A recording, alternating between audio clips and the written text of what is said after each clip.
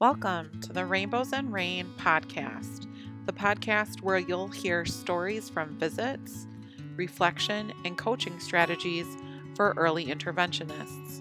My name is Erica, and I'm an early childhood special education teacher in Minnesota. I created Rainbows and Rain as a way to connect with other providers in the field trying to grow their own skills and their own early intervention practices through the rain, the storms, and the rainbows we experience daily. Listen as I try to put best practice and research to work in real life and on real visits. Welcome to episode 16 of the Rainbows and Rain podcast, or I like to call it R&R.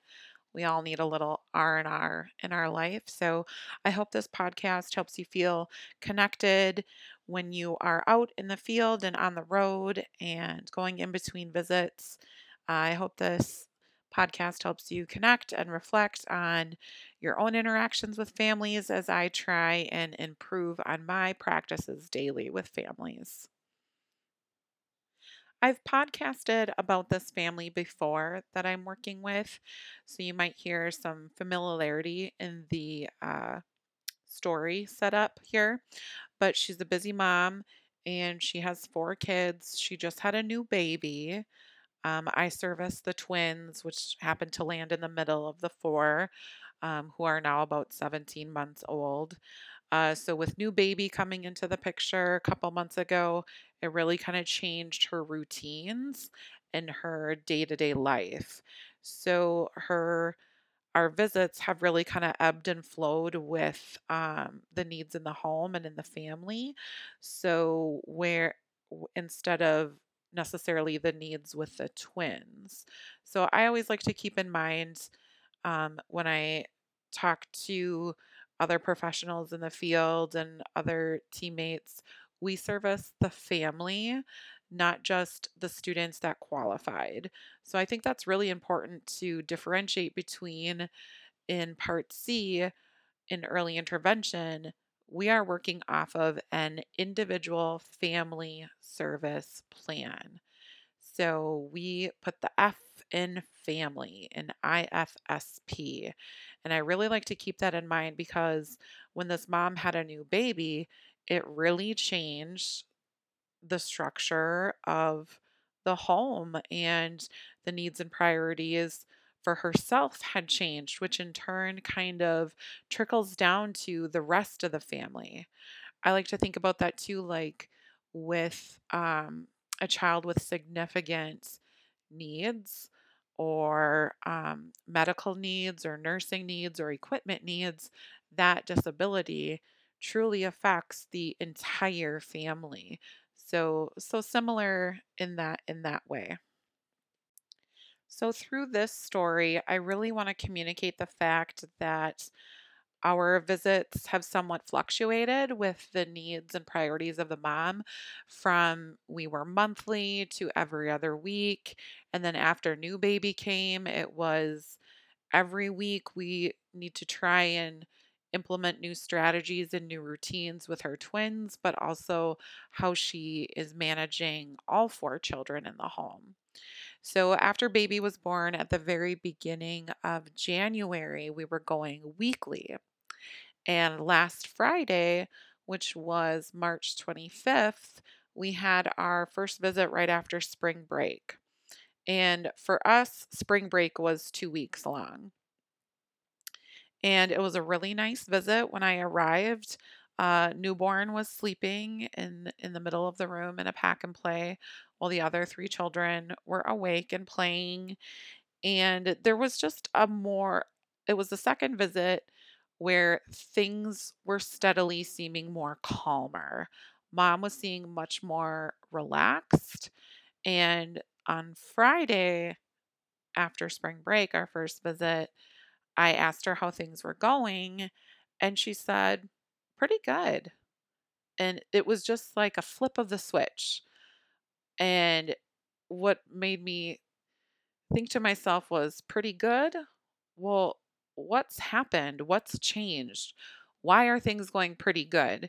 So instead of just kind of skimming past that part, because she wasn't going into too much detail, she just was kind of like, yeah, things are going pretty good. They're all right. I feel good about things, um, new baby is sleeping through the night. Um, and she kind of just pointed out some good things that were happening. And then I just kind of kept taking it a step further and really probing to get her to kind of reflect and be more aware of what was going on, or what had changed in the home. So I just simply asked, like, what has changed?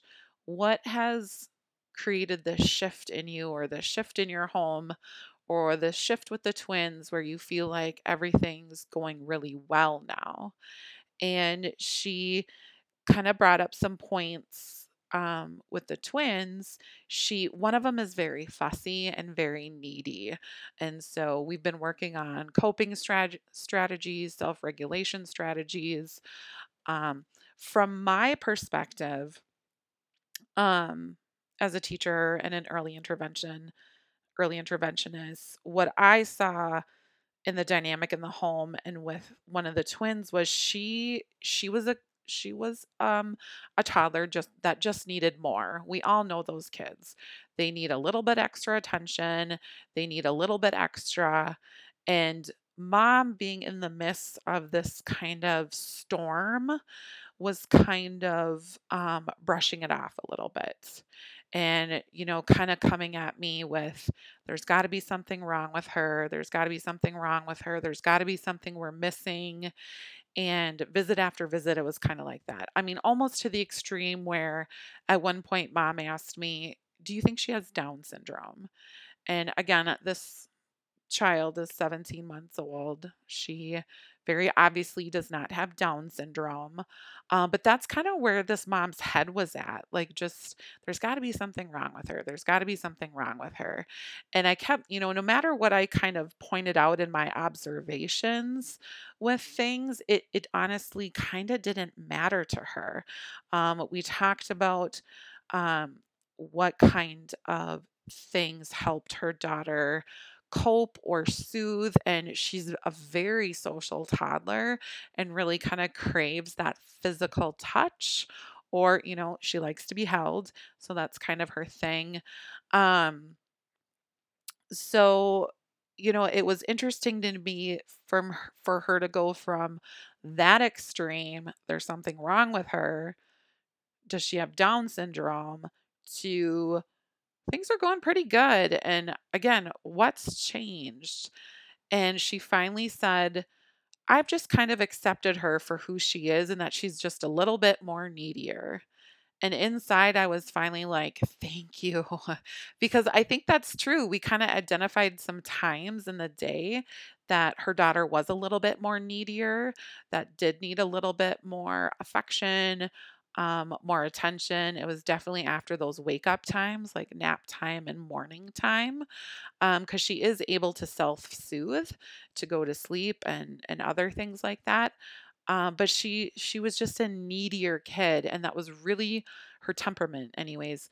So that was just a really hard thing for mom to accept. And she said that to me on Friday. She said, I've just kind of accepted her for who she is. And I've been acknowledging her feelings more. And I was just like, tell me more about that. And she's like, well, I'm not brushing her off anymore. Like when she's crying, I don't think she's crying for no reason. I've just kind of been trying to console her in the moment so she can kind of get over it. And she gets over it a lot faster instead of me kind of brushing it off like, oh, you're fine, you're fine. Um, this is a mom who described her child once as crying on and off for 5 hours, where it was just kind of driving everybody nuts, crying for no reason, just crying on ends. And I really feel like, um, again, it was just my own opinion, my own professional opinion, observing what was going on in the home, that she just needed a little extra. And this mom was being pulled in four different directions, and it was really hard for her. So it was really good to kind of reflect and kind of use some of those awareness questions when working with her, like, tell me more about that. Can you tell me what's, what's changed, or why are things going so well, or what have you done differently? Or are the kids doing something new now where they, maybe they were going through a burst in development. So, or are you just kind of finding finding your feet in this new routine with four kids now? So it was really powerful. It's easy to kind of skip over those short answers, like, oh, everything's good, or oh, everything's fine, and kind of disregard them, like, okay, everything's fine, moving on. But I think it's really important that we pause during those moments and really pick out and tease out what is going right, what has changed to make everything go fine, and how can you use it moving forward. And as many strategies and tools and activities and sensory things that we tried with her and her daughter, I think mom just kind of needed to see that through this process, through trying all these different things, you know the one thing we haven't tried is kind of mirroring her emotions in the moment, and not acknowledging to her daughter, I know you're sad and it's okay, and mama's here, and picking her up and holding her for those few minutes maybe, instead of letting it draw out for so long. So that was really important. It was kind of an aha thing for her, which I was really proud to finally see. It was like finally that rainbow after stormy visits. Finally kind of seeing that sunshine peek through. A couple things that happened in that visit too. She brought up, as twins, if you don't have twins, um, I have twins myself. They tend to trade. Like one will become like the one with the problem, while the other one is the easy one, and they will indefinitely trade and go back and forth. So she had a new concern, she had a new problem she was facing on Friday, and that was the other twin, her son, was now biting, the daughter, the other twin. So she's like, I was changing her the other day. She has all these bite marks, and she's just getting totally bit up. And I don't know what to do about that. And tell me more about that. Like, what are you doing right now to kind of deter the biting? Well, I just tell him no, or to stop it. So then it was, well, we need to, is he teething? Is he kind of seeking some sensory input? We had to go through this process all over again with her. So she couldn't quite transfer the skills that we had worked on previously with her daughter to with her son. So he's 17 months old. He's not going to stop at toddlers bite.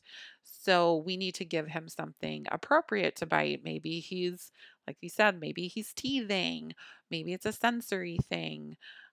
His twin sister is chunky and squishy, and sometimes kids just want to sink their teeth into that kind of thing. So in the moment, he kind of leaned into her, and I said, "Oh, he's gonna bite." And I said, "What can we do in the moment? What can we give him?" And immediately she found this soft, squishy, like dinosaur toy, or teether, and very, very much the texture he was seeking. So that was awesome that she found that, and she handed it to him. And I modeled for her what she could do with her son. And I said, we want to model like chomp, chomp, bite, bite, dinosaur. If you need to bite, you bite your dinosaur. And he just went to town on that dinosaur. And it was what was really funny is something in this mom clicked. And as we were talking about giving him things to bite and kind of chew on. And this mom had worked at sort of a prestigious, like doggy daycare pet retreat place, kennel, sort of. And so she had a lot of experience with puppies. And she said, "That's how it is with puppies too." And I said, "Absolutely. It is just like," and I have a 13-month-old golden retriever. And I said, "Absolutely. Ozzy, my golden retriever, he stopped chewing on our shoes and toys and other things when we started finding the right toys for him to chew on and the right treats. He goes through those, those expensive bowl sticks like you wouldn't believe because they work and they feed that sensory need for that puppy." So it was really fun to see like her previous experience and her own experience as a person and how she could relate it to this new thing she was learning. So that was really cool.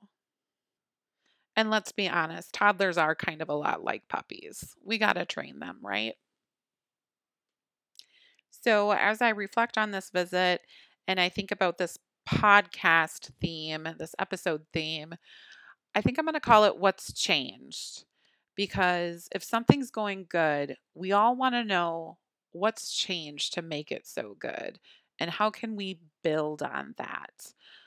For example, what had changed with her daughter was kind of just accepting the fact that this is who she is. She kind of needs to address her needs in the moment and empathize with her in the moment, mirror those emotions and give her that that physical touch that she's seeking, an affirmation she's seeking, and then her daughter can move on. And it's not going to be like 5 hours of fussiness as you try and convince this toddler that she's okay. Because no matter what, she feels not okay.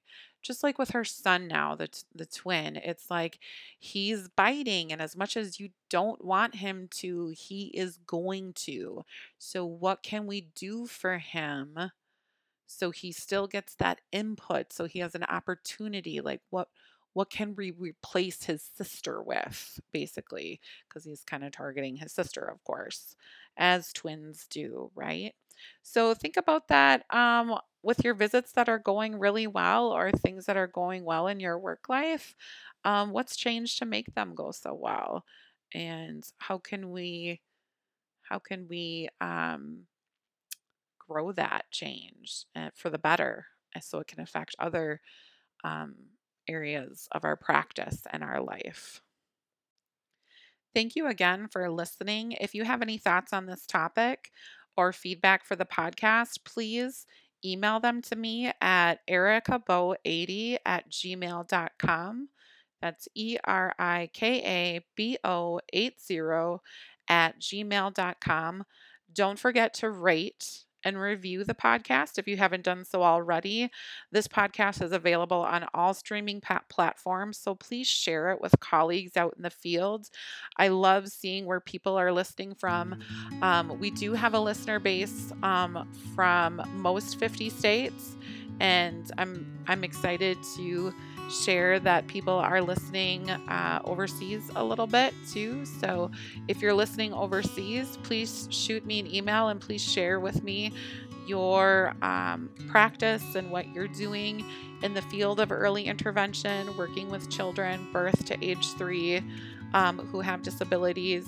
And thank you again for joining me on this episode of Rainbows and Rain.